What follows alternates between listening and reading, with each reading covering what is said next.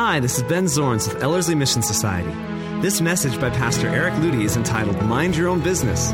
There's a word in Christianity that sort of sticks out like a sore thumb. If there were such a thing as a word high school, this word wouldn't be invited to any of the parties. The word is judgment.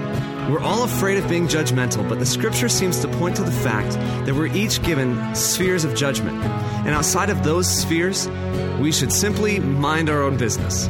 Please contact us at www.ellerslie.com. Now here's Pastor Eric Ludy.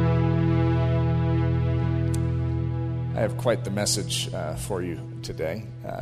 This would probably have been a 40-pager. Now, you don't know what that necessarily means unless you download the notes online. But this is 40 pages of notes cut down to what ended up being 16, which usually a message in here you don't know maybe because you just sit there and listen. But our notes, when they're translated into keynotes, are typically around 15 to 18 pages. 18 pagers being the longer ones that you guys are shifting in your seat. 15 is still long. There's so much to say. It's really hard. And when you get to a singular topic like we're going to cover today, it is very difficult to just skip through it.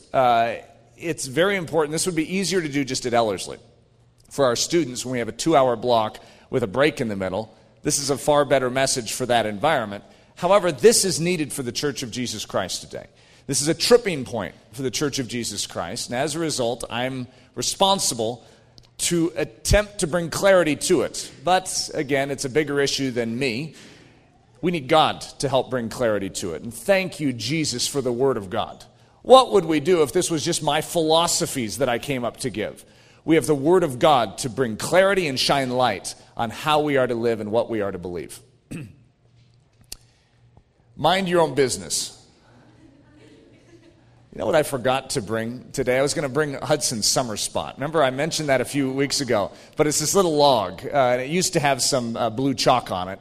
Hudson made the declaration that because I had accidentally moved it because we had some visitors coming over. It was just sitting on our porch, a log. So I moved it to the side of the house, and Hudson said, "Where's my summer spot? You moved my summer spot." I go, "What's your summer spot?" And he goes, "It's that log with blue, chalk on it." And I go, "What? Okay, it's your summer spot?" And he goes, "Yeah, it's my summer spot. I sit on it, and I mind my own business." And so a lot of us Ellerslie students and staff have been referencing this quite a bit, that more of us need to be sitting on our summer spot and minding our own business, okay? And the opposite of that is the classic illustration in the Bible of the busybody. The one who has their nose in everyone else's business and forgets to take care of their business. Okay, now this is a message about minding your own business and minding it well. Okay, so let's just get going on this.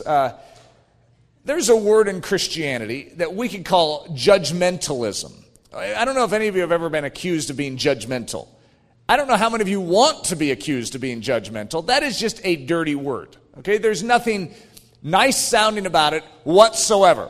And as a result, we've come to a conclusion in Christianity, especially the modern version of it, that judgmentalism or anything judgmental is by nature evil.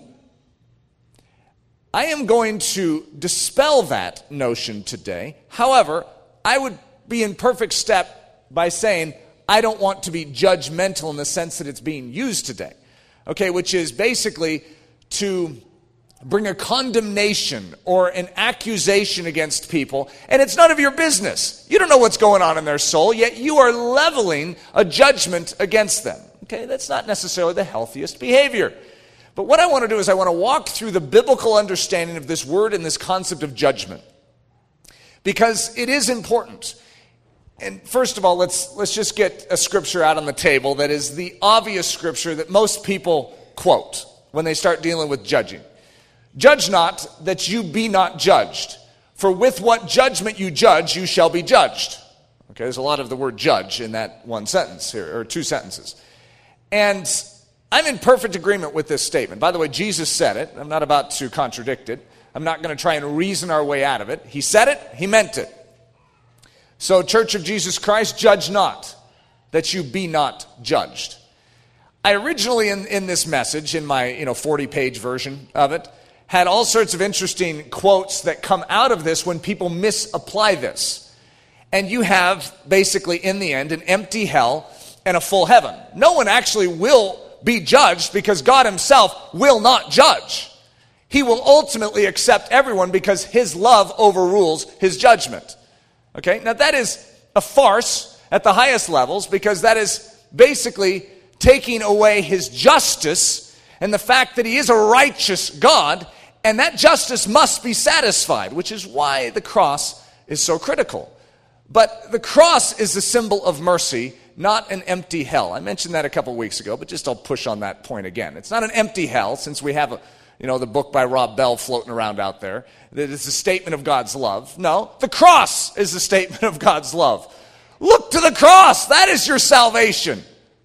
Okay, so we have this idea of judging, but we have this notion that is floated around throughout Christianity today, which says we are not supposed to touch it.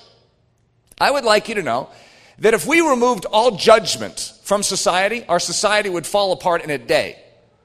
Okay, the fact that we have judgment, for instance, say my child, let's use Hudson, disobeys.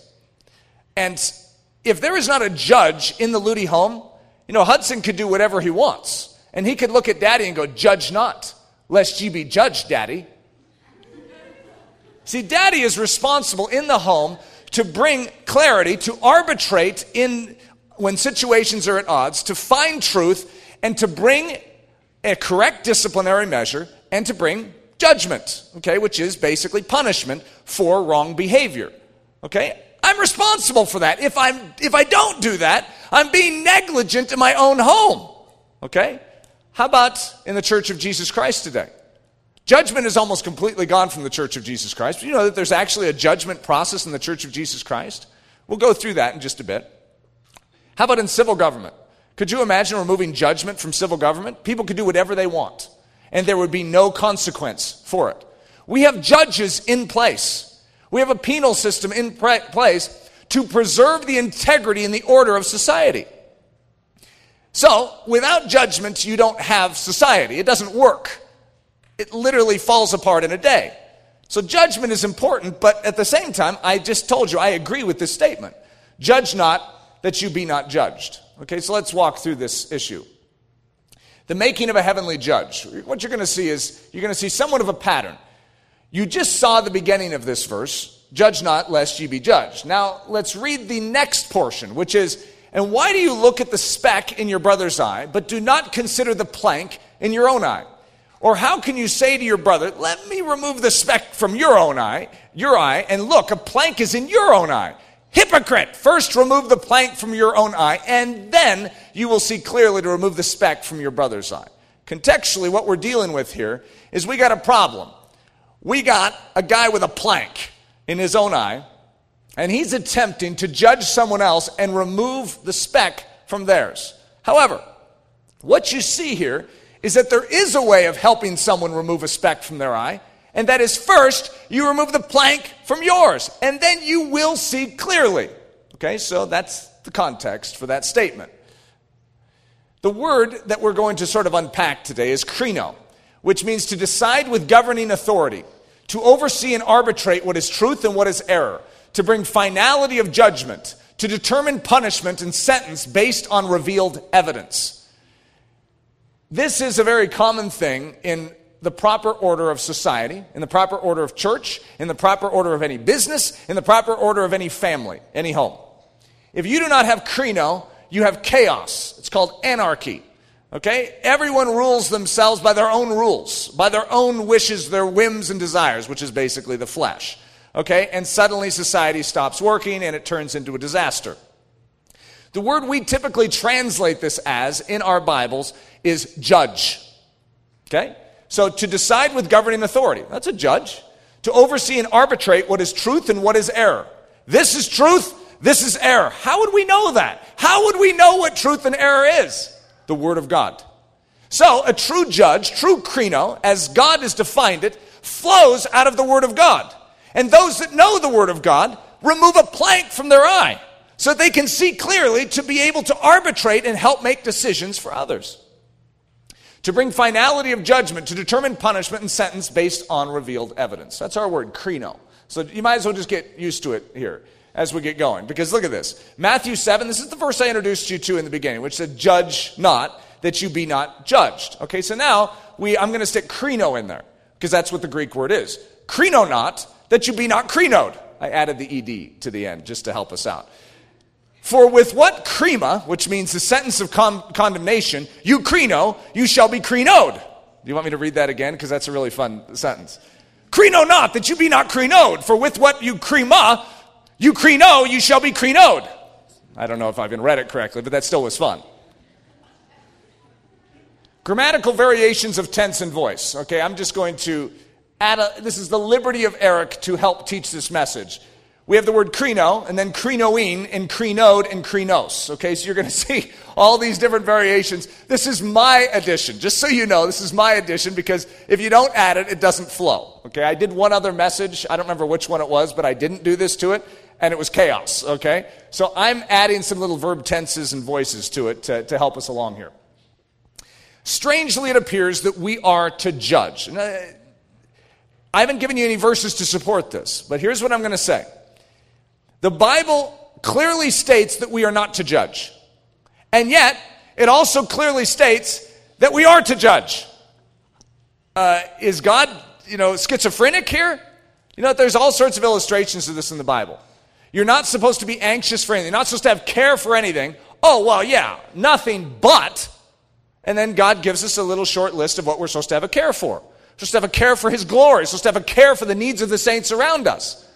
However, He says, have care for nothing.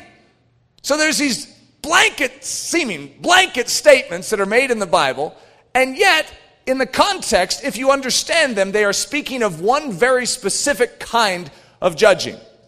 In this case, that's exactly what it is. There is a very, very bad form of judging, and there's a very, very right heavenly form of it. So we need to discern between the two. So strangely, it appears that we are to judge. Jesus declared to Israel, I krino. Well, what? Jesus, what are you doing? You're doing this? You're judging? How dare you? We're not supposed to do that. You just said that in Matthew 7 that we're not supposed to do that, and now you're doing it? I krino, and my judgment is just. Jesus said to His apostles that they also shall krino. Oh, how's that supposed to work? We're not supposed to be doing this. Jesus said to His apostles that they will sit on thrones krinoing. Jesus commands those of Israel to krino with righteous judgment. The apostle James declared that he krinoed. How dare he do such a thing? The apostles and elders which were at Jerusalem krinoed. What? I thought we were standing on some solid rock here, that we could respect the apostles. Can you believe they krinoed? The apostle Paul declared that he krinoed, and that he has krinoed. Doesn't it sound like everyone's getting up and confessing, yeah, I've done it too? This is actually a statement, and they didn't blush when they said it. They judge. What? How could they? The apostle Paul declared to the church in Corinth that they are to krino them that are within the body, at Corinth, and that the saints shall krino the world, and that if the world shall be krinoed by the saints, then are the saints unworthy to judge the smallest matters? And if the saints shall krino angels, how much more the things that pertain to this life? And then Paul exhorts them to krino the things he said. That's how he finishes that statement. After krino, hey, judge the things I'm saying to you. But Paul, Jesus said, do not judge. You follow me? We aren't supposed to judge, but we are. It's because there's a wrong way to judge and there's a right way to judge. The right to fair trial. Does this sound like the United States coming out? You're going to notice that our American government, the way it used to be, in its glory, in its heyday, was built on many of these premises. Okay? The right to a fair trial. Where does that come from? Listen to Nicodemus as he's reasoning with the priests. Does our law krino any man? Does it judge any man before it hear him and know what he does? In other words, we got God's law. And God's law makes it clear that there must be an evaluation season. You don't just come in and bring judgment.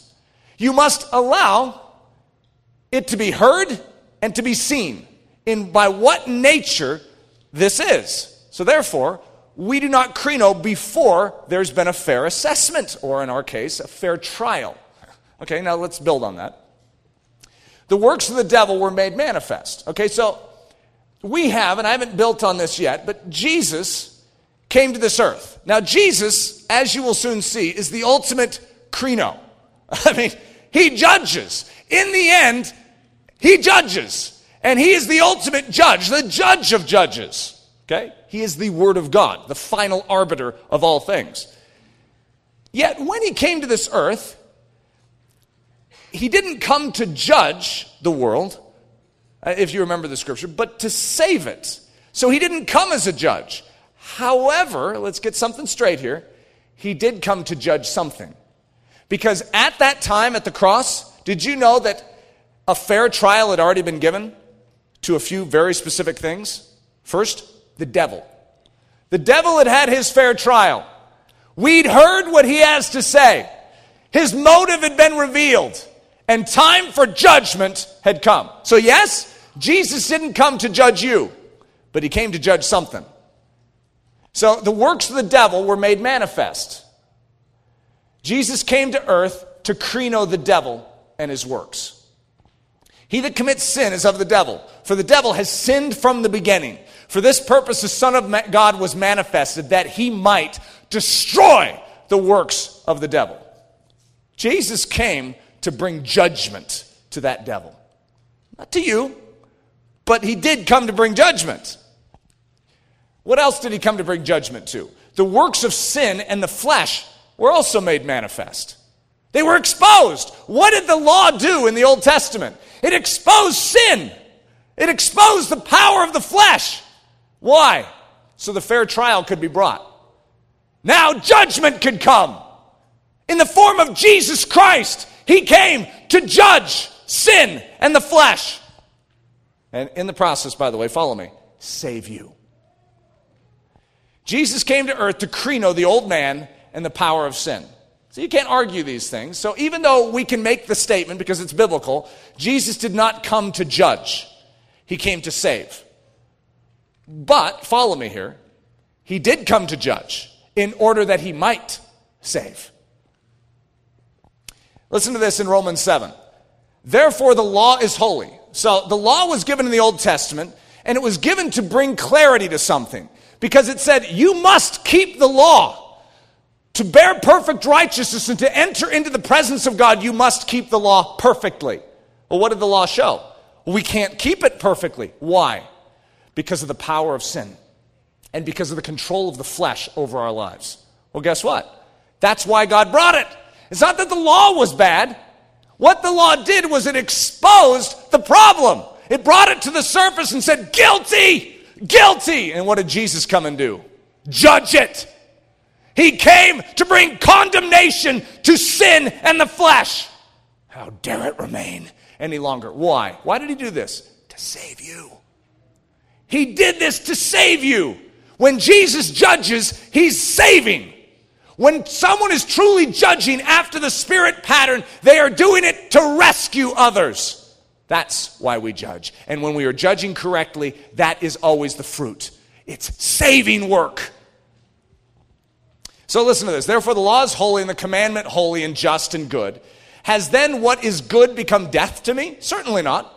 But sin, that it might appear sin, was producing death in me through what is good, so that sin through the commandment might become exceedingly sinful. It's been exposed.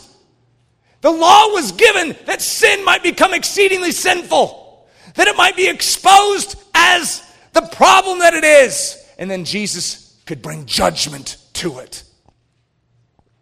The first judgment, the cross, that was a judgment day of sorts. But it wasn't your judgment day. It was the devil's judgment day. It was sin in the flesh. They were judged. They were condemned. Now is the judgment of this world. Now, if I was going to give you context, this seems to be the very launch point of Jesus' ministry. The Greeks come up to Andrew And Andrew comes to Jesus, and something seems to trigger inside of Jesus. And he's like, aha, it started. And what does Jesus say? He says, now is the judgment of this world. What? Does that fit with all the other things I'm saying? Jesus came to save. Well, follow me here. Now is the judgment of this world. Now shall the prince of this world be cast out. What's he talking about? He's talking about judgment, which he came to do. How did he do it? And if I be lifted up from the earth, will draw all men unto me. This he said, signifying what death he should die. Where was that judgment? It was the cross.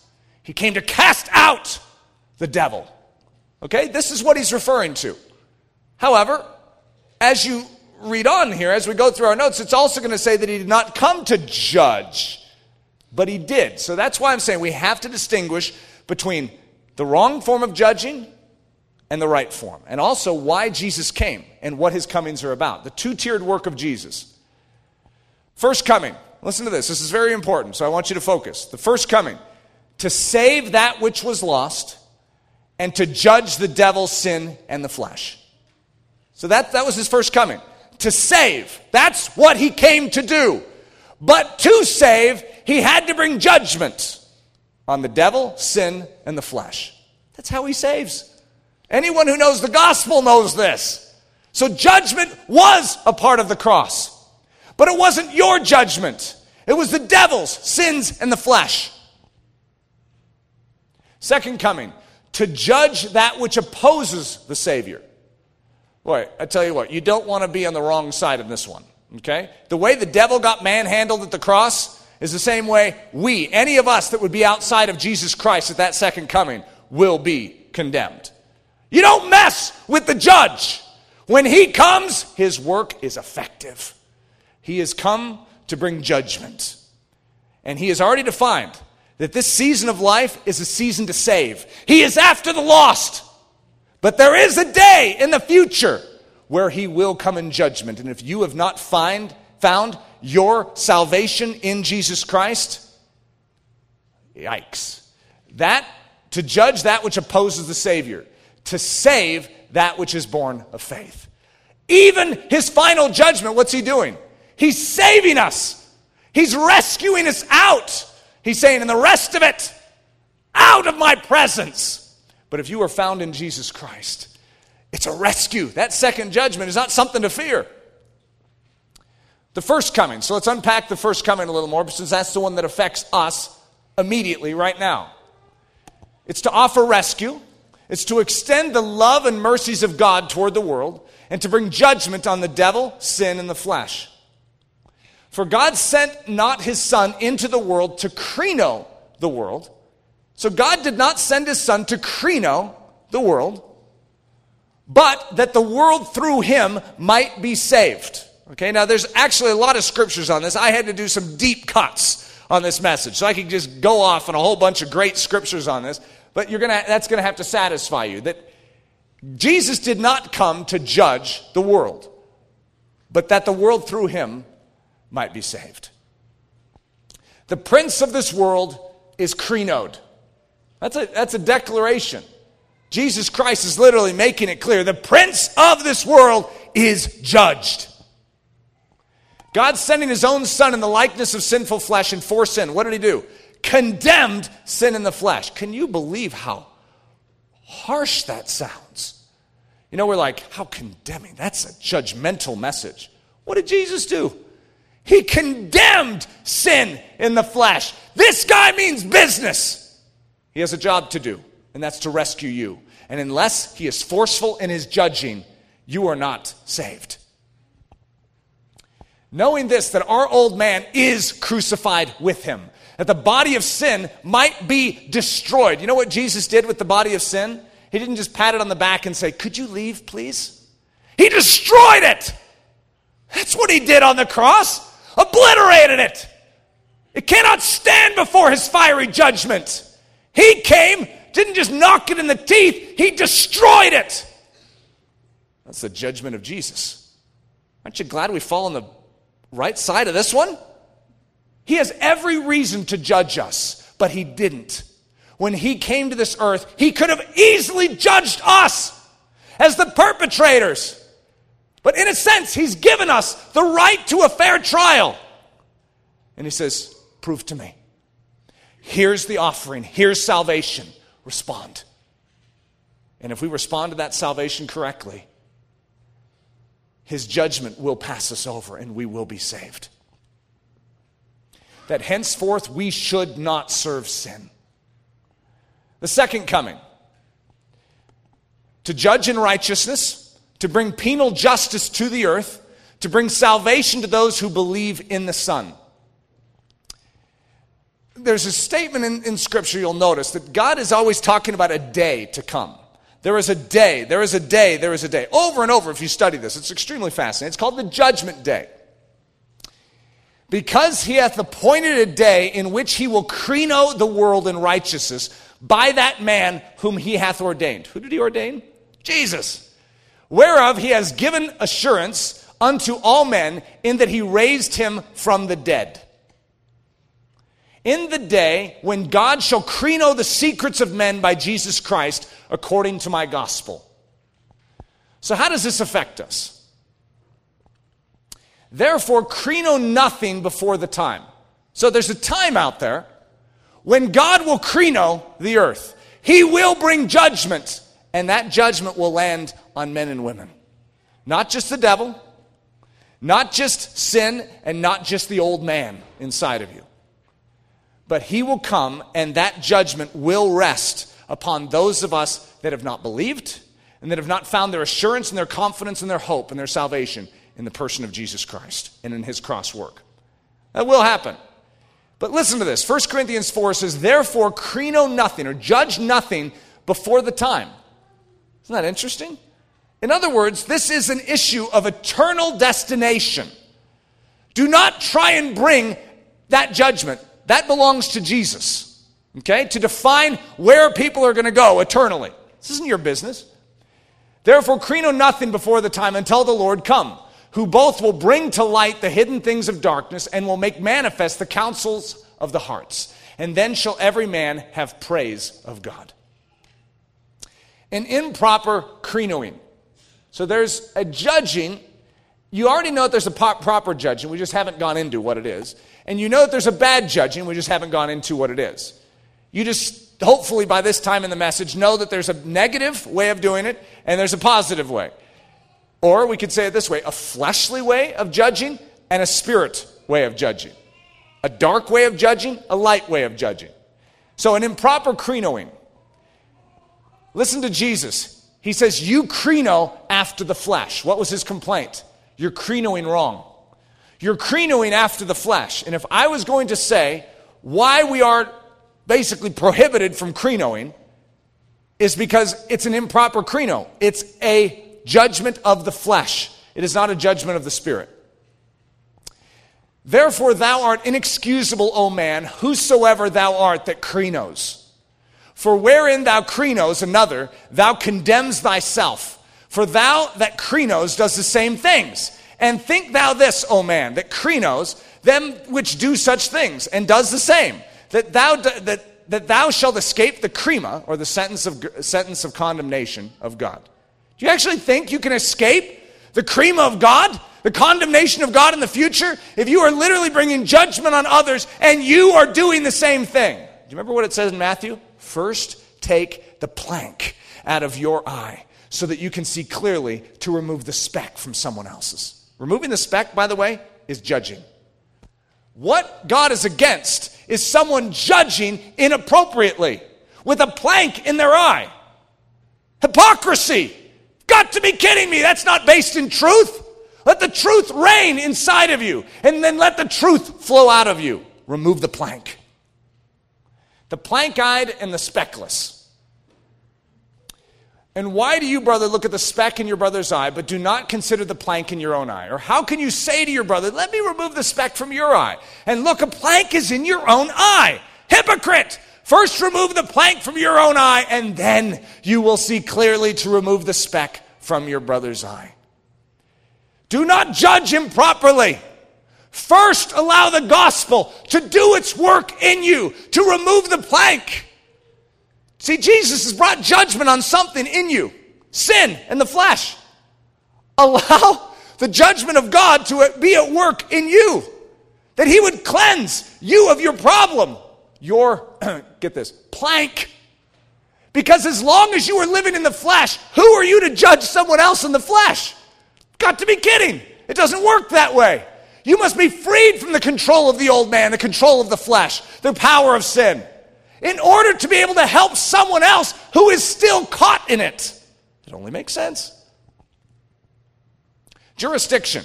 Sorry to give you such a big word here. This is a good legal term. I used to teach constitutional law, and this is one of the most important words in understanding government. Jurisdiction. The 5 key places where krenoing is both used and, unfortunately, abused. Jurisdiction is any ruling, deciding, judging territory. Okay? It's a territory. It's marked out. You can almost picture a fence. And a fence would be the jurisdictional line. Okay? So say in the Luty home, there's a fence around the Luty home. Okay? And that's called the Luty family. And in that jurisdiction, I, and Leslie as well, have been put in charge. To do what? Well, to rule, but get this, to judge. I'm actually responsible to judge within that framework. Did you know that there's actually a fence around my own body, my own mind, my own life? It's called the jurisdiction, and it's called the life of Eric Luty. Guess who's responsible to be in charge and handle this body? I know you could say, well, Jesus is. Well, that's right. He's purchased this, but did you know that he's actually put me as an outflow of his jurisdictional control over this life? He says, now you, let not sin therefore reign in this body, Eric. I'm responsible to rule and to judge in accordance with the word of God in this body. Okay, how about in this church? You know that there's this ruling domain in this church. It's like a fenced-in area. You know that the government has fenced-in areas and that they're not supposed to go across that fence and meddle inside of your fence? I know that might be shocking today, but the government is supposed to be restrained to its jurisdiction. They are not supposed to rule in the issues of my own home. Okay, unless my own home's issues transgresses and gets inside of their fenced territory. In other words, I start beating someone in my family. Well, guess what? That then becomes an issue for someone else's jurisdiction because I'm abusing my own. Does that make sense? But liberty basically means hands off from my jurisdiction as long as I live within the framework of law. As long as I live properly within my fence, you keep your hands out of it. Jurisdiction. There's a jurisdiction of self, or we could call it the territory of your own soul. There's a jurisdiction of family, the territory of your own home. There's a jurisdiction of business, the territory of your own work responsibility. Territory of church, the jurisdiction of church, the territory of a flock of believers. And then there's civil territory, civil jurisdiction, the territory of earthly governmental rule. It's impossible to argue these things unless you don't understand how life works, but there are territories of jurisdictional authority. And if someone else comes in and violates these jurisdictional territories, something's wrong. And it is truly a violation. Jurisdiction must be respected. Now, the reason I'm giving you this is not to just try and sound intelligent, okay? The reason I'm giving you this is to understand how judging works. Because judging is based on jurisdiction. If you don't have any right to get inside of someone else's fence, and you're like, hey, say my family, for instance. Hudson misbehaves. And you drive 20 miles, come to my house, and bend him over your knee and spank him. Just because, you know what, you didn't appreciate that behavior. You know what, that would be a violation of my jurisdiction, and it would also be a violation of Hudson's. You don't have that position. Now, follow me. If I bequeathed that jurisdiction to you, say like to a nanny that was watching over our kids, and I said, if Hudson acts up, this is what you have the freedom to do. Does that make sense? Then, in that situation, you would actually have jurisdictional right to punish. Okay? Jurisdictions must be respected. We, however, will not boast beyond measure. This is Paul speaking, and I'm merely just showing you that he understood jurisdiction. But within the limits of the sphere is what the term says in Corinthians, which is jurisdiction, which God appointed us. In other words, Paul is talking about something, talking about this church of Corinth, And he's saying we will not boast beyond measure, but within the limits of the sphere which God has appointed us. A sphere, or a jurisdiction, which especially includes you. For we are not overextending ourselves as though our authority did not extend to you. For it was to you that we came with the gospel of Christ. Paul's saying, you're in our jurisdiction. It's okay for us to do this. We're not overextending ourselves. So, this is just a quick list for you to consider. A child should not attempt to rule, decide, and bring authoritative decision upon his parents. Wouldn't that be a little awkward? You know, if a child was basically saying, hey, mom and dad, you're in my jurisdictional territory, and bring judgment and clarity and punishment to his parents. It's not a child's position. A child needs to be quiet and submit. Okay, now, I am going to talk about what if these authorities abuse their position. Okay, but as a matter of principle and law, that is how it works. A parent should not attempt to rule, decide, and bring authoritative decision on someone else's child. That's inappropriate. Have you ever had it where when you were growing up, another parent disciplined you? Or they yelled at you and corrected you, and it's just like you started crying because something was wrong about it. They were enforcing something or bringing judgment on your territory, on something that belongs to your parents. It's their job to judge you and to punish you, not that guy. Okay, I had a situation like that growing up, and it was very hard for me to swallow. I had no idea. I misbehaved. But there was something inappropriate about that man doing that to me. And it just bothered me to no end. It's like I was really struggling with anger over it. Who is he? You see, we know who our parents are. And we know that, yes, they are our parents. That's not my parent. Okay? The civil government shouldn't spank a child for not cleaning his room. Okay? That just makes sense, right? Wish it made more sense back in Washington. The civil government should not dictate to a soul what it should believe. You can't tell a soul what to believe. Even a church can't command a soul to believe a certain thing. It can appeal to the Word of God. The Word of God has the jurisdiction over that soul. But for behavior in the church has jurisdiction to keep this environment orderly, peaceful, clean, without mark. Okay, that's the jurisdiction that we have in the church. The civil government should not intervene in church discipline or home discipline. A business government should not interfere in the issues of church or government or family. It just makes sense because it's not the proper jurisdiction.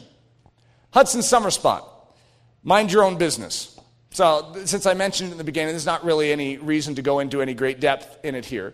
But there's some great wisdom in this, that my son is going out and sitting on our back porch and minding his own business. Which means he's minding his own jurisdictional territory. What is his jurisdictional territory, if I were to ask? It's his own soul. He doesn't have a lot of jurisdictional territory. He's a little 6.5-year-old, right? So he doesn't have a lot of position in this earth for judging. He has his own soul to maintain and to take care of. And right now, that's plenty for him, believe me. Okay?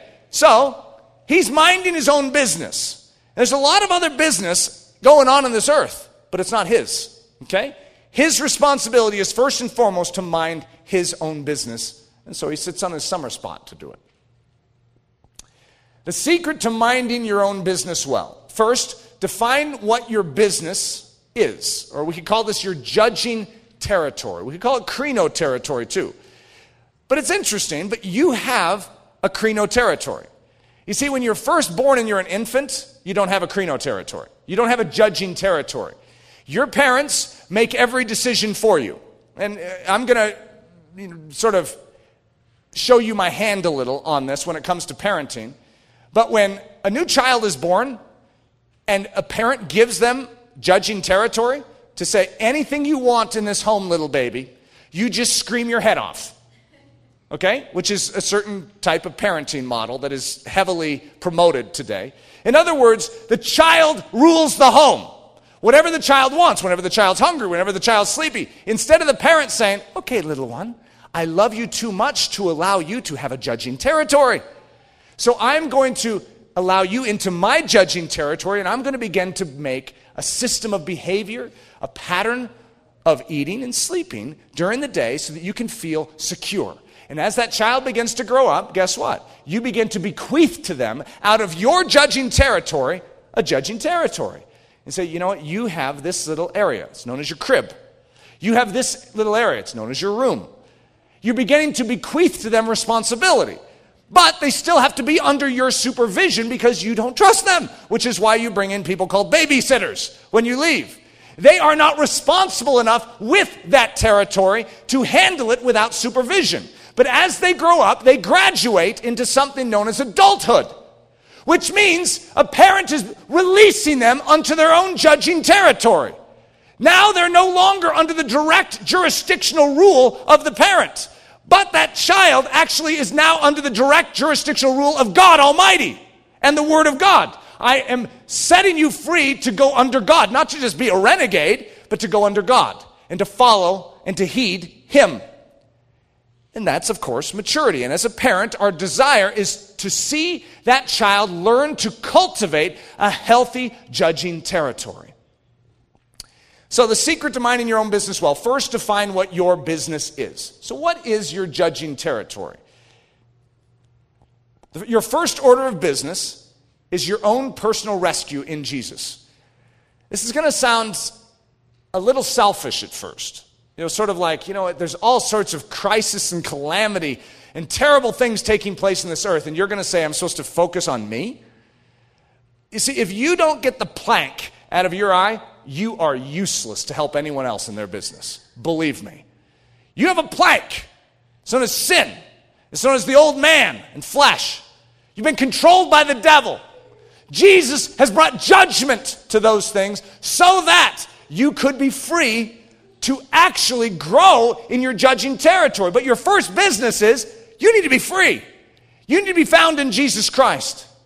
So make a firm judgment on Jesus Christ and Him crucified. So you have a little judging territory. Okay? And as you're growing up, you begin to realize that you can make decisions. Not decisions for how your home is going to run. Not decisions for where the family vacation is going to be. Not decisions for what color cup you get to use to drink your Kool-Aid. You have decisions in your own soul, and guess what that decision is? I choose Jesus. His cross is my salvation. His work was my work. It's what I need. That's your judgment. That's your little territory. First, you do that. If you can't do that, you're not fit to do anything else. So make a firm judgment on Jesus Christ and Him crucified. This is the work of God, that you believe on Him whom He hath sent. That's the work. God's saying, okay, I have an assignment for you. Okay, God, give me your assignment. Do you want me to turn China on its head for Jesus? He goes, no. You're getting a little too big for your britches here, buddy. I want you to believe on Him whom He hath sent. What? Jesus. Believe Him. But what about China? Hey, mind your own business here, buddy. If you don't get this right, China is not going to be changed anyways. You get in your summer spot and believe on Jesus Christ. Mind this business and mind it well, and then we'll talk China later. But most of us are skipping over the most basic things. We must be rooted in Jesus Christ. We must be found in Jesus Christ. We must win Jesus Christ. We need Jesus Christ. Your second order of business, your own plank. See, plank isn't as juicy and as ugly a word as the flesh. That's just disgusting, the flesh. I mean, you have to spit a little even when you say it. Plank, you don't have to spit. It does have a P in the beginning, but you can sort of monitor that. Your own plank. You are to make a firm judgment on the Word of God and its judgments concerning the devil, sin, and the flesh. You know how few Christians have done this? They believe in Jesus, but they have not made a firm judgment on what the Bible says regarding the devil, regarding sin, and regarding the old man. They're still controlled by it. They've never minded their own business. You have a job to do. Deal with the plank in your eye so that you can see clearly to remove the speck from everyone else's. Let's get your business in order. First, and you'll recognize this, all the Ellerslie students will recognize this, you must get your judgment correct on the Word of God. Because if you don't have your judgment correct on the Word of God, by the way, you can't even believe in Jesus Christ. You'll believe in some other character out there, some mythical character named Jesus. But it's not Jesus. You're supposed to believe in the Lord Jesus Christ. That's how you're saved. Well, you better know who he is. If you're going to know who he is, you need to know the Word of God. You make a firm judgment on what the Word of God is. Can God lie? No, you say? Make a judgment on that matter, because the Word of God makes it clear that God cannot lie. The Scriptures over and over and over again, he cannot lie. He is not able in his even nature to do it. He is not a man that he should do it. He cannot lie. So is the Word of God the Word of God, or is it just sort of the writings and ramblings of good men? Well, the Word of God, it says it's the Word of God. And so if it is the Word of God, and God cannot lie, that means the Word of God cannot lie. You need a rock underneath your feet, and you need to make a firm judgment on this fact. Build your life upon it. Don't deal with all the messes in this earth. There's all sorts of catastrophes. There's all sorts of needs. I know. Believe me, it eats at my soul too. But if we don't deal with the plank in our eye, we will be ill-suited to help anyone. We must bring judgment in our soul on the devil, on sin, and the old man. He brought the judgment. We must reckon it and take it. So God cannot lie, therefore his word cannot lie. Well, what does his word declare, which cannot lie? His word declares judgment on the devil's sin in the flesh. The prince of this world is judged. Jesus condemned sin in the flesh and crucified our old man with him on the cross, that the body of sin might be destroyed, that henceforth we should not serve sin. Therefore, let not sin reign in your mortal body, that you would obey it in the lusts thereof. That is Christianity 101. And yet this is some philosophical impossibility for most Christians today. So, oh no, you can't have that. You don't believe the Word of God is your issue. You believe the Word of God and you bring judgment in that soul of yours. You have a little judging territory. Use it. Agree with the Word of God. Stand on it. Make decision within your own body. Third, the speckless life, or the life that doesn't just have a plank, but is actually clothed in the speckless nature of God. The speckless life is merely the outflow of allowing God to remove the planks. When the planks are removed, your life is purified. Your life is clothed and garmented in his righteousness. Then what flows out of you is an ever-increasing measure of him, his love, his goodness, his grace, his purity. Let him turn away from evil and do good. Well, remove the speck and do good. Remove the plank and do good.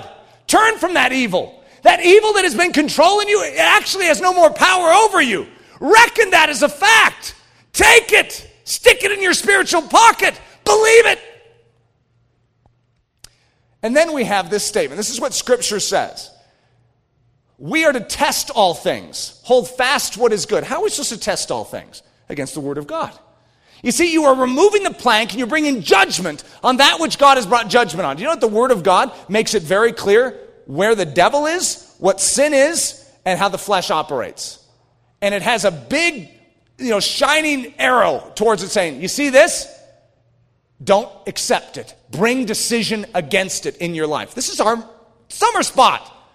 We do not accept these things. So it says, judge not. But we are to judge. We are to judge what Jesus has already judged. It's already judged.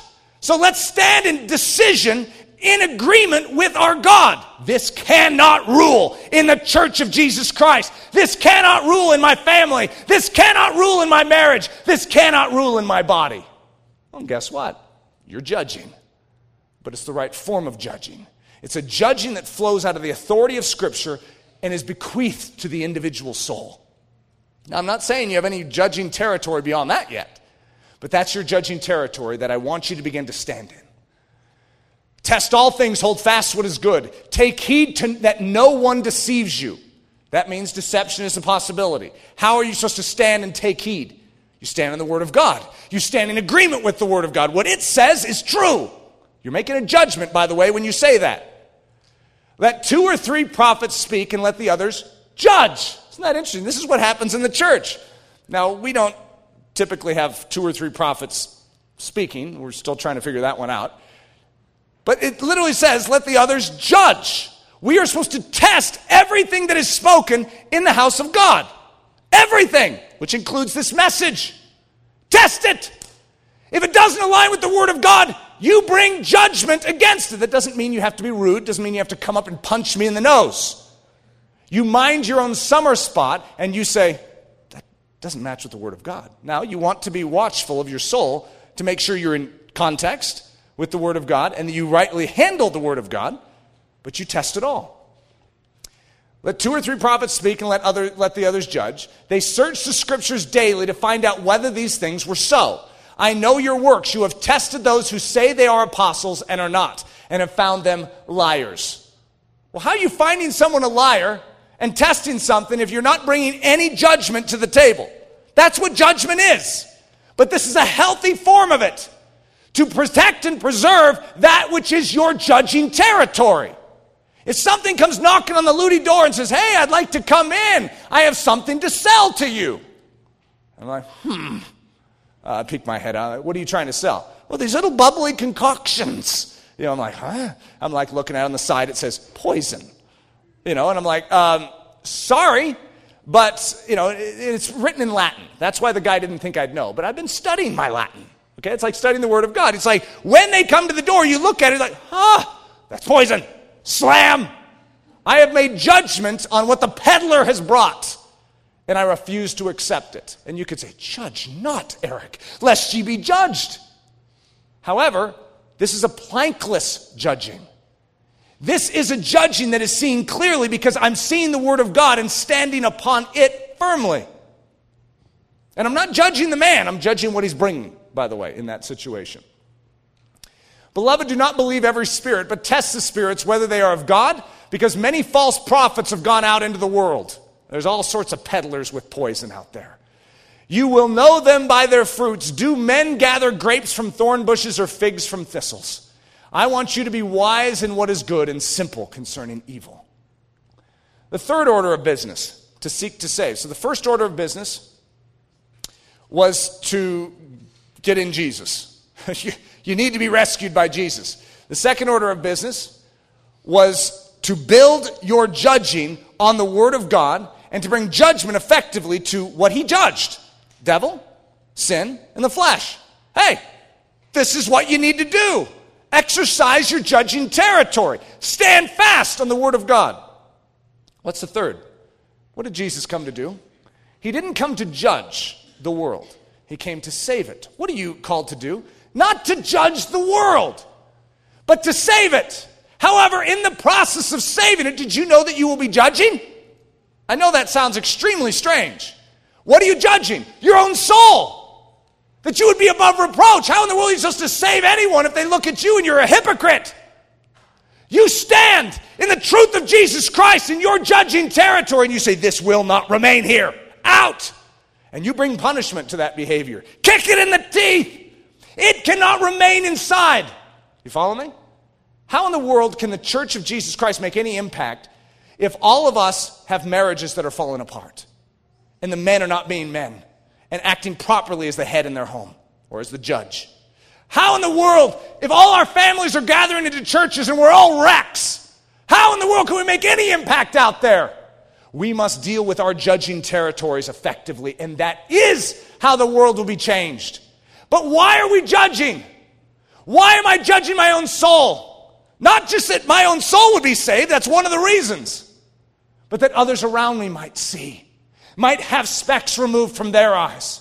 Why do I care about my marriage shining forth the kingdom of heaven on earth? That others may know that they may be saved. So why must I be a judge in my family and bring right discipline, loving discipline to my children? That others may see and be saved. It's not just so that I can have comfort in my life. It's the hardest way to live. It's a lot easier to let your kids go berserk. There's some serious consequences to that, which will make your life a lot more difficult along the way. But any parent in here knows that it is hard business to run a tight ship. It's hard.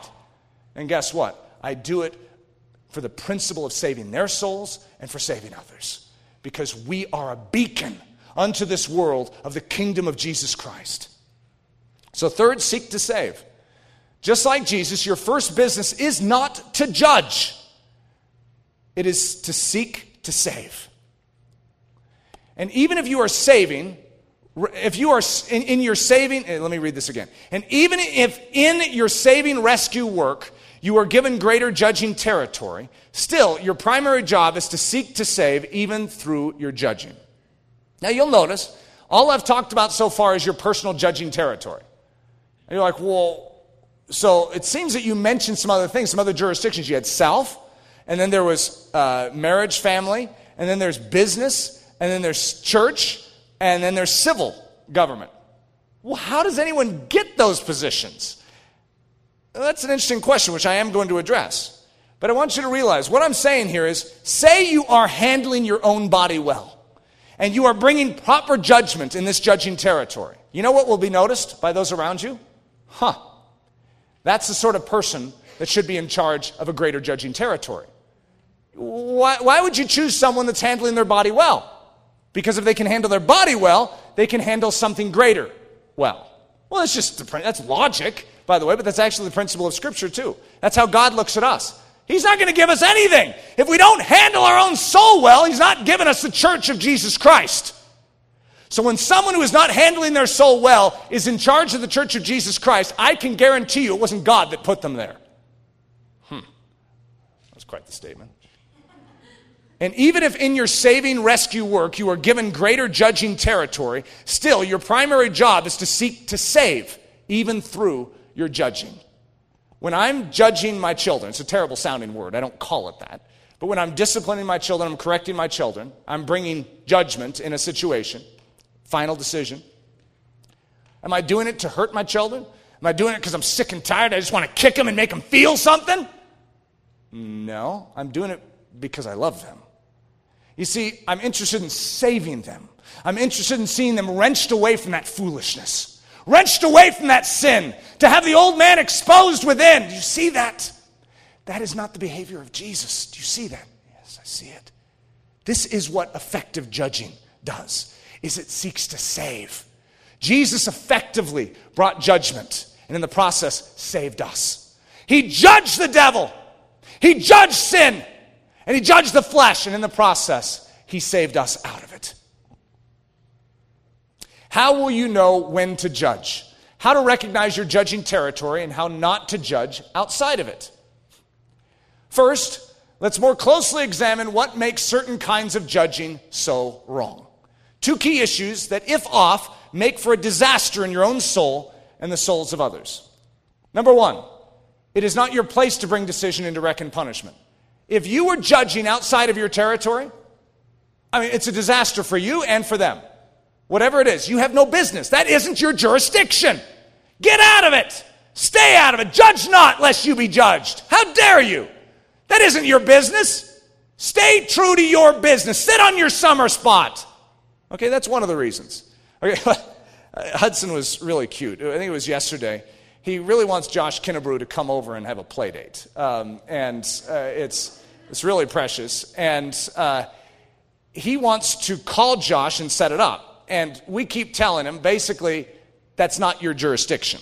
Okay? The way that a play date is set up is that the parents call someone else, Josh in this case, and say, Josh, are you available? And Josh gives us his schedule, and we say, okay, can we work this out somehow? Okay? In other words, it isn't Hudson's jurisdiction to be setting up play dates. Okay, now that's a very minor and unoffensive thing. You follow me? However, it's a symbol of saying, you're not supposed to be bringing decision outside of your jurisdiction. It could create great problems, okay? And that's just a symbol of it. That's not your business. That's not your territory. Leave that to the people that are in charge of that territory. 2, it is born of the flesh and not of the spirit of love, and therefore is an evil form of judgment. And I'm going to go through what the flesh version of judgment looks like, and you'll be able to recognize. Then I'm going to go through the spirit version of judgment and what it looks like. Polar opposites. They're not even close to each other. And you'll begin to realize what it's saying when it says, judge not. That's what it's talking about. Don't do this in the flesh with a plank still in your eye. If the flesh is still resident within, and you are reasoning out of that and bringing judgment out of that, we have chaos on earth. Do not do that. Recognizing the flesh and judging. 7 common fleshly operations behind improper judging. Here's what I want to do. I want you to stand before God on this point and allow God to convict and to correct if you've been outside of your jurisdiction in judging, or if you have been operating in any of these 7 things. I'm not saying there isn't more than 7 things. There's just 7 things that I wrote down for this message. Pride. We call it the preservation of self's agenda. The fleshly cry of, please, notice me, applaud me, and make me your first love. A willingness to stomp on others that you might be more clearly seen. Why would some of us judge? Out of our pride. Stomp on them. Get them down. Punish them! Incorrect. That isn't what we are supposed to be doing. Judge not like that, lest you be judged. 2, fault finding. We call it criticism. I was talking with Steve Rosen, and I kept saying fault finding. He says, you mean criticism? Yeah, we're talking about the same thing. That's why I threw that in for Steve Rosen. Fault finding. Blind to virtue and fixating on fault. You could be staring someone in the face. They could be a wonderful person. You can't see any of that. All you see is their fault. You know what? That is a very unhealthy way to live, by the way. And it's also miserable to be around. I don't know how many of you have had fault finding in your life. You know, some of us, when we're raised in our home, our parents can only see what's wrong with us as children. That's not healthy. But at the same time, how many of you as children have only seen faults in your parents? And you think about your childhood, and all you see is a list of faults. It's just unhealthy, okay? That's not the way God looks at things. He did not come to judge. He came to save. Your desire is to have God's lens towards those people in your life. And if his lens is fault-finding, which, by the way, it makes it very clear in Scripture it isn't, his lens is a desire to rescue. He knows how sin impedes, and he knows that if we have planks in our eyes, we can't be rescued. He wants us to be saved. However, he is not looking at us with just a fault-finding idea and mindset. He wants to see us rescued. Is that your mentality towards these people in your life? Those people that you've been harsh towards, those people that you've just had that stiff lip against, it's like, how dare they? Do you have God's mentality of rescue and salvation? Tattling. For those of you that are a little more mature, accusation. You see, when you have little kids, you see tattling a lot. We see it plenty. What is tattling? Supplying information with the singular desire to bring punishment to someone else. Why are you giving me that information? Why do I need to hear that? Well, there's this little desire inside that child to have someone get in trouble. You want to see them disciplined. You want to see them punished. That's judging. Okay? That's the work of the enemy, by the way. The accuser of the brethren, that's the devil. This is one of the works that Jesus Christ came and judged. We don't house this. Reviling. Beholding someone with contempt. Sneering at every action. Rolling your eyes at their every word. Withholding love, grace, mercy, and forgiveness. They don't deserve it. Turn them over to hell. Let Satan do whatever he wants with them. I don't care about you. Some of us will even use Scripture to try and validate that. And I want you to know, separation in the body of Christ because of sin in someone else is a very real thing. But not to withhold love, mercy, and grace from them. The only reason we'd ever do that is to save their soul. The only reason we would separate from someone is so that they would awaken and see. It's because we want them to behold the cross. Number 5, hating, desiring someone's destruction.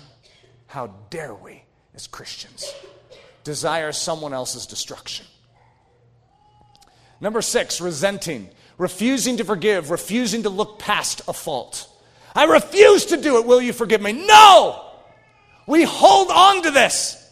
And even when the church comes to us and says, you must forgive, you must allow them to go, you must cut this, Jesus has forgiven you. No. Kills you, by the way, too.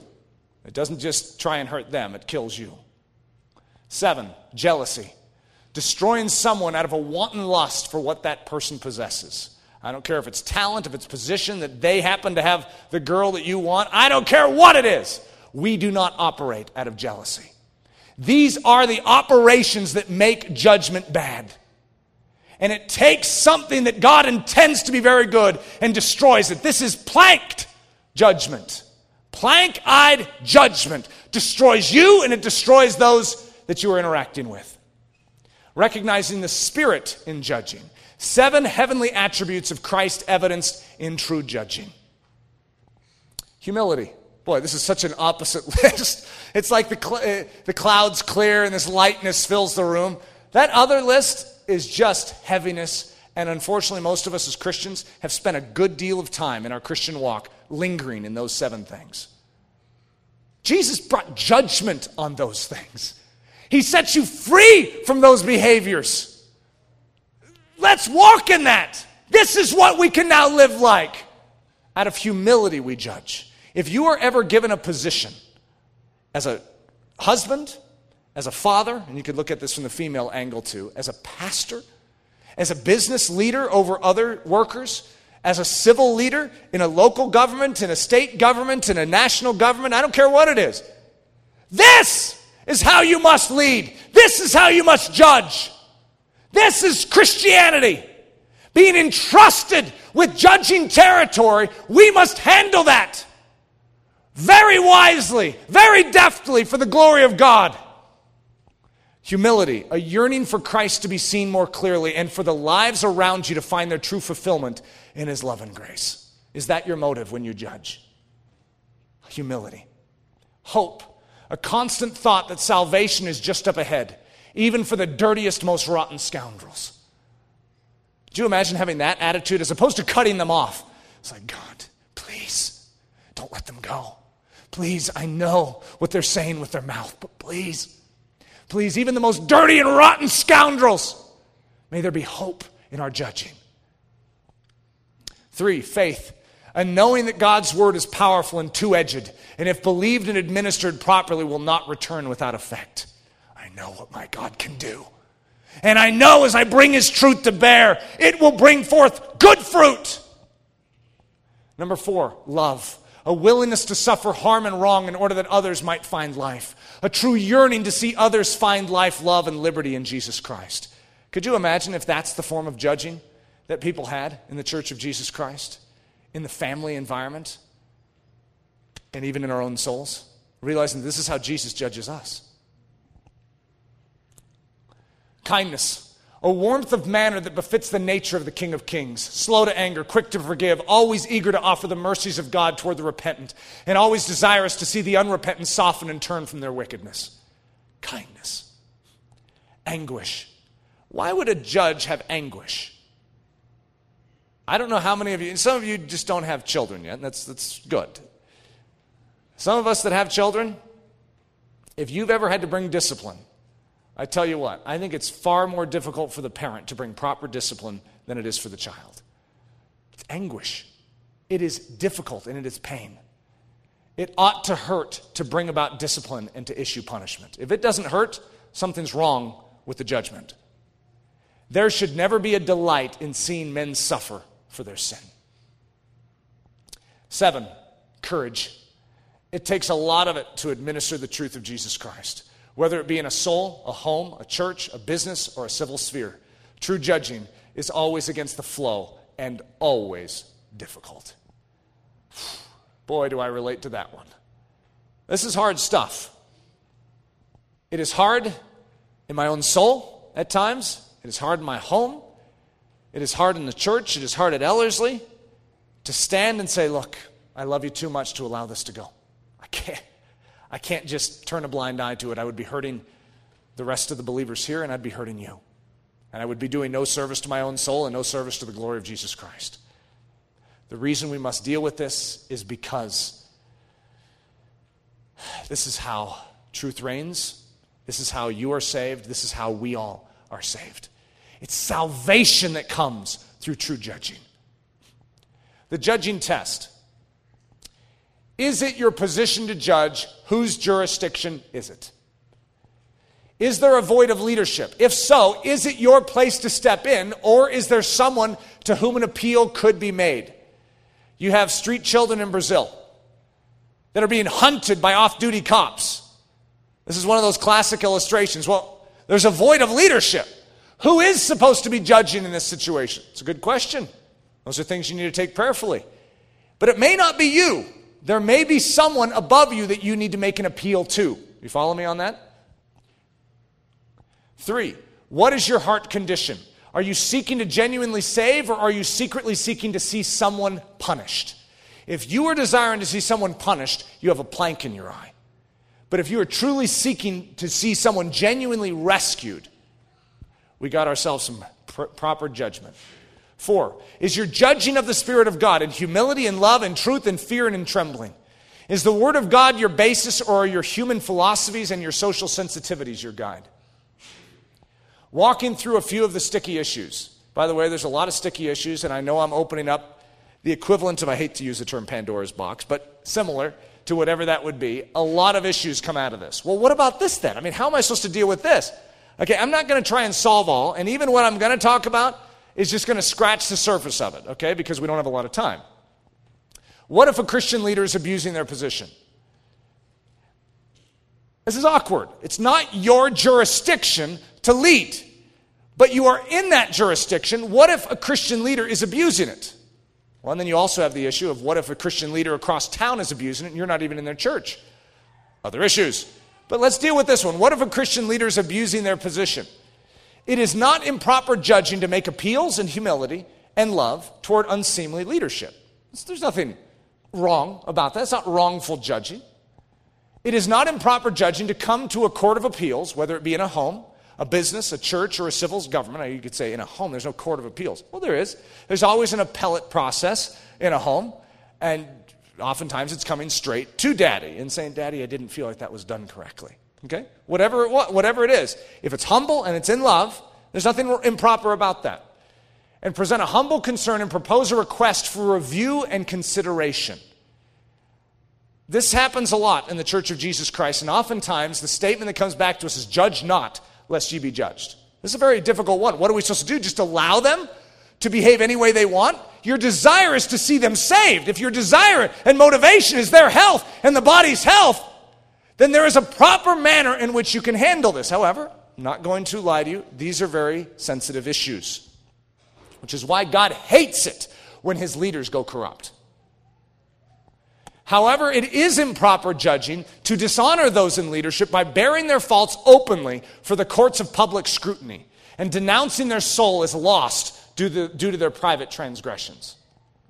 Not correct. In other words, you may see something incorrect, but how you handle it needs to be of the Spirit. It needs to be in humility and love.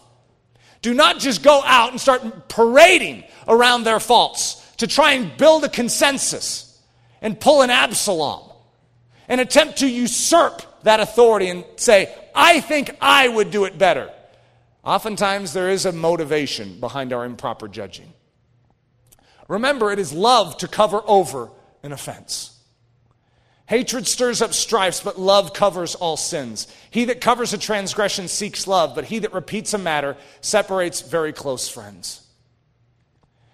Walking through a few of the sticky issues continued. What if a Christian leader is proclaiming ideas contrary to the Word of God? Eek. Boy, have I had to deal with this one. What do you do? I mean, is it my judging territory? Is there someone else that should stand up to deal with it? I mean, if there's a renegade voice out there, they're publishing books, and there is no jurisdictional control over them, what do you do? If there's not some type of appellate system for you to go to their overseer and make an appeal and say, I'm just concerned about this. What do you do? Difficult things. It is not improper judging if it is a public message intended for public consumption to humbly clarify disagreement, in an honorable and respectful manner, of course, with said ideas, and even to contradict said notions with the Word of God as your basis of reason. However, it is improper judging to personally attack the messenger and to denigrate the person responsible, to ignorantly presume knowledge of their true heart motives, and to declare their soul unfit for God's saving work. Walking through a few of the sticky issues continued. What if you, that's all caps, you are personally sinned against by a brother or sister in Christ? That's awkward too. I mean, you're sinned against, but it's not your jurisdiction to deal with correction in the body of Christ. So how do you deal with this? It's you that was actually sinned against. It's not your brother over here, and you could actually make an appeal and say, I'm just concerned about this. What are you supposed to do? It is not improper judging to personally confront the offender in private, and with humility, love, forgiveness, and grace, walk through the offense in hopes of a tender reconciliation. By the way, no matter what happens to you, if you are offended, what's the first thing you should do? Forgive. Without hesitation. I mean, without even a blink, you forgive. What if they do it to you 7 times? You forgive. 70 times, 7 times. You forgive. That's your operation in this. You forgive. However, there's a barrier between you and them because there was an offense. And even though it's a forgiven offense, it is creating a breach in healthy relationship. It is improper. And by the way, your motivation in this would be to save their soul. Something is actually wrong with them. And so your desire is to see them healthy, not to see you healthy, to see them healthy. Your desire is to save, not to judge. And so it is not improper. It's not improper judging to personally confront the offender in private and with humility, love, forgiveness, and grace walk through the offenses in hopes of a tender reconciliation. Where does that come from? That comes from Matthew 18. It is also not judging or improper judging to continue the confrontation in accordance with the Matthew 18, 15 through 17 model if there is still resistance and lack of repentance after the first meeting. And thusly, it would not be considered improper judging to actually bring this offender before the church if he were still unrepentant. So if they're unrepentant, then you bring in 2 or 3 witnesses. If there is still a hardness, then actually the church leadership at that time will have kicked into gear and would have brought it before the church as a whole. And that is not improper judging, to actually do this before the church if he were still unrepentant after a second biblically governed confrontation. If a hardness remained, subsequently see him removed from the church altogether. You know that that's not improper judging? And the reason you would do it is for the sake of the church, to save the church, and to save him or her. It's not to just bring a lash and a punishment to their soul and to say, you, out of here, we despise you now. It's actually to see them rescued. Because if you do nothing, did you know that they will harden in that sin? But if you do response, they can be awakened to their sin. Walking through a few of the sticky issues continued. What about separation? Oh, one of our favorite issues. We could call it excommunication. How many of you like that word? That's a dirty word in the Church of Jesus Christ too. I don't want to bring that up. What about it? It is not improper judging of others to separate from those calling themselves believers, but who continue in unrepentant evildoing. Look at 1 Corinthians 5. I wrote unto you in an epistle not to company with fornicators. You're not to company with them. Yet not altogether with the fornicators of this world. Did you hear what that said? Paul's saying, I told you not to company with fornicators, but I'm not saying those that are outside the church system, because then you'd have to get out of the whole world. It says, yet not altogether with the fornicators of this world, or with the covetous, or extortioners, or with idolaters, for then must ye needs go out of the world. But now I have written unto you not to keep company, if any man that is called a brother be a fornicator, or covetous, or an idolater, a railer, or a drunkard, or an extortioner, with such a one know not to eat. Therefore put away from among yourselves that wicked person. That's awkward. Why would you do it? Because you love. Because you want to save.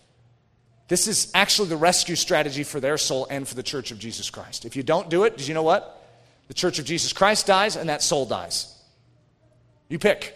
You follow God's rule of law or you follow your worldly sensitivities. Sometimes separation is in fact the means by which God can save them. To deliver such a one unto Satan for the destruction of the flesh, that the spirit may be saved in the day of the Lord Jesus Christ. That's Paul giving in the same context of what I just read. Of whom is Hymenaeus and Alexander, whom I have delivered unto Satan. That's a little awkward. That they may learn not to blaspheme. In other words, this is a disciplinary work of the church, in this case Paul. Why? So that they would learn something. They would be saved from it. Because blasphemy is not helping their soul. May they learn not to do it. Okay, this is proper judging, born of the Spirit of God to see salvation come. It is improper judging of others to forsake them and consider them condemned and without hope because of their evil doing. We are to treat them as one who is deceived by the devil and one who must be saved. How does one's judging territory increase? Only God increases the krinos territory of a man. Okay, so some of you, this is a big trip point. Okay, you're young bucks. Now, some of the girls in here are like, I don't know if I like being called a buck. But you are young, strong, zealous Christians, and you are ready to stand for Jesus in this generation. How does your judging territory increase? Is it because you say, I want to lead a church, and you go out and try and start a church? I want to build a ministry, and then hire people to be under me. How does your judging territory increase? Well, let's look at and see what Scripture talks about it. In Luke 14, Jesus told a parable to those who were invited when he noted how they chose the best places. So there's some table, and there's better places than others at this table, saying to them, when you are invited by anyone to a wedding feast, do not sit down in the best place, lest one more honorable than you be invited by him. And he who invited you and he who invited you and him come and say to you, give place to this man. And then you begin with shame to take the lowest place. But when you are invited, go and sit down in the lowest place, so that when he who invited you comes, he may say to you, friend, go up higher. Then you will have glory in the presence of those who sit at the table with you. For whoever exalts himself will be humbled, and he who humbles himself will be exalted. It's actually a promise. By the way, what does that remind you of? This is before the crucifixion, right? He who humbles himself will be exalted. Does that remind anyone of Philippians 2? When Jesus humbled himself and became obedient to death, even death on a cross, and therefore he was highly exalted. This is the pattern, by the way. Jesus lived it himself. He took the lowest place and was called up to the highest. All right? That's the pattern of how judging territory increases. You do not seek to gain more judging territory. You seek to be faithful in your little territory. You be faithful in your little territory, and guess what? He will entrust you with more. And you will not have to take it. You will not have to grasp for it. He will bequeath it to you. The saints of God around you will say, this one, right here. We would like you to be over this. This is how it's always worked. In America, I realize we're all about self-promotion. That isn't how God's kingdom works. Do not exalt yourself in the presence of the king, and do not stand in the place of the great. For it is better that he say to you, come up here, than that you should be put lower in the presence of the prince, whom your eyes have seen. Hebrews 5, and no man takes this honor unto himself, but he that is called of God. Talking about the high priesthood. No one can take this honor upon himself, but he that is called of God. In other words, God's the one that calls him. As was Aaron, who was the high priest. So also Christ glorified not himself to be made a high priest. If anyone could have said, I'll take that position, thank you. I deserve it. I'm the most perfect person for the job. If anyone could handle any judging territory in all the universe, we know who it would be. It would be Jesus. And guess what? Even he did not take it upon himself. Even he did not glorify himself. God did. God has revealed the Krinos increase requirements. So how does your Krinos increase? Your judging territory increase? He has given the requirements of elders, bishops, deacons, and overseers in the church. You notice that? You read your Bible and it actually say, this is what a deacon, this is what an elder, this is what a bishop, this is what an overseer. This is what they must do. This is the life they must live. And what is it? It's the church of Jesus Christ that surrounds that should look and say, this person meets the requirements. According to the dictates of God's word. This is what we're looking for. You, the one that took the low spot. You. Hey, could you come up here? We want you to lead us. And it is the church's responsibility to select their leadership based on God's standards rather than the world's. He said unto him, well done, thou good servant. Because thou hast been faithful in very little, have thou authority over 10 cities. You don't just wake up one morning and have a vision and say, I'm going to rule 10 cities. You rule well that which God gives you, and he will entrust you with more. For if a man knows how to rule, not how to rule well his own house, how shall he take care of the church of God? This is just a simple statement from Paul to Timothy. Hey, if you're going to have people ruling the house of God, make sure they're ruling their own house well. How do they rule their own house well? They rule their own body well. That's the increase requirement for the judging territory. First, he must judge his own soul and body well according to the pattern of Scripture. then he is fit to judge more. He's fit to get married and have a family. If someone comes to me and the issue is, do you think I'm ready for marriage? Well, how are you handling the judging territory of your own body? If you're stinking that up and if you still have a plank in your eye, the answer is no. You are not ready. And you can say, well, but I earn $1 million a year. I mean, I've read all the books. I know all these things. You're not ready. That's what I'm telling you. You still have a plank in your eye. You're not fit to judge in a marriage and in a home. Okay, and I know that seems harsh, but that's the point. I'm not going to stick him in a position that I can counsel him and say, you know what, this is actually going to be harmful. Let's deal with first things first. You need the gospel. So he's fit for marriage and family. You want to know when you're ready for marriage and family? When you are judging your own territory correctly. Second, he must judge his own marriage and family well according to the pattern of Scripture. Then he is fit to judge more, the church and the civil government. Who should we put over us in civil government? Those that prove well in their family. Same test that we give for who leads the church, I say we should use for who leads the civil government. You could say, well, I can't vote then. There's no one to vote for. Maybe. Third, he must judge his own flock well according to the pattern of Scripture. Then he is fit to judge more, carry the governance of a greater responsibility within the body of Christ. So how does the increase of judging territory work? It works by God increasing it, and it works by the saints of God observing a man's life and the way he judges the territory that he's been entrusted, and then he is bequeathed more. The great twist. Okay, brace yourself for this one. We are called to mind other people's business. Now, what was the name of this message? Mind your own business. And then my great twist at the end is, well, in actuality, you're supposed to mind other people's business. How do you do that? By minding your own business. You mind your own business well, and guess what? You will be fit to help others mind theirs. That's what proper judging is. Proper judging is you have judged properly in your own life. Now, the plank has been removed, and you can help others remove the speck. Well, guess what? That speck is someone else's business. However, you've adopted it as yours because it belongs to God. It's God's business. He cares about planks. He cares about specks. He wants to see people saved. And the business of salvation belongs to the saints of God. So guess what? Their business is your business. But it can't be your business until you tend rightly to your own business.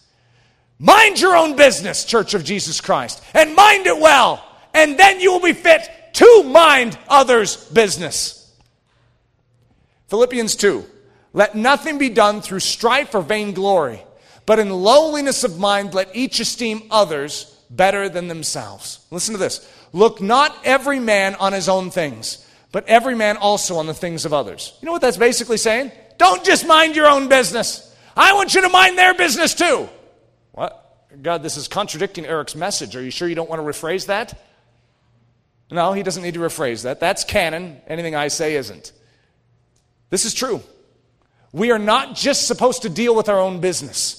We are also supposed to deal with the business of others. But what does that mean? Are we supposed to judge them out of pride, out of arrogance, out of revilement, out of hatred and dissimulation? Is that what we're supposed to do?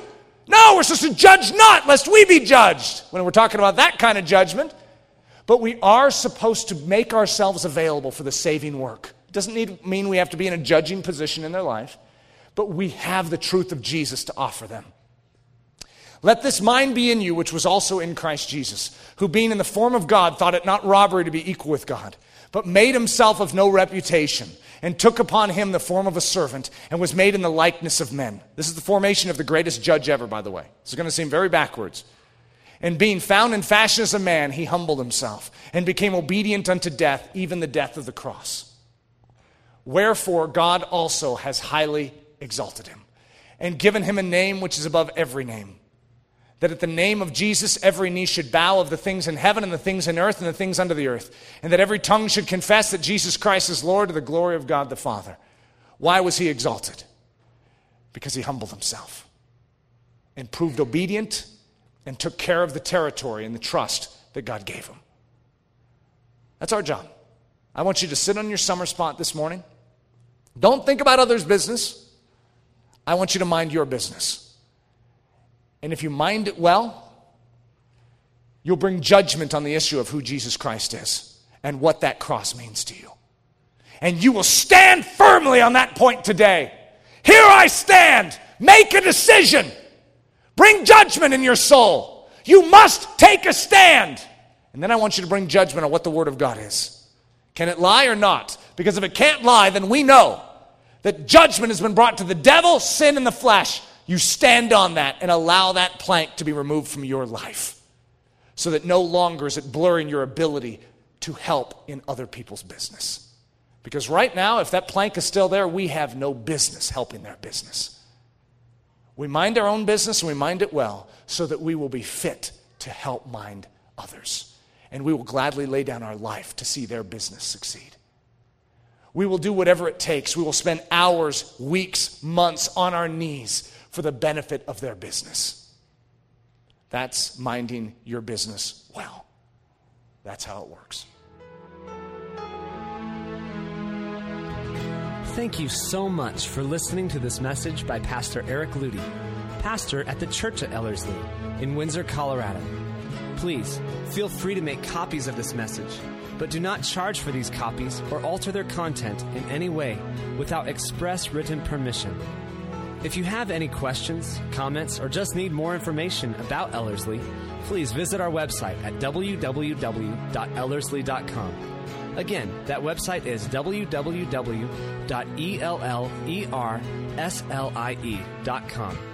For Ellerslie Mission Society, this is Ben Zorns, cheering you on as Christ cultivates His set-apart life within you.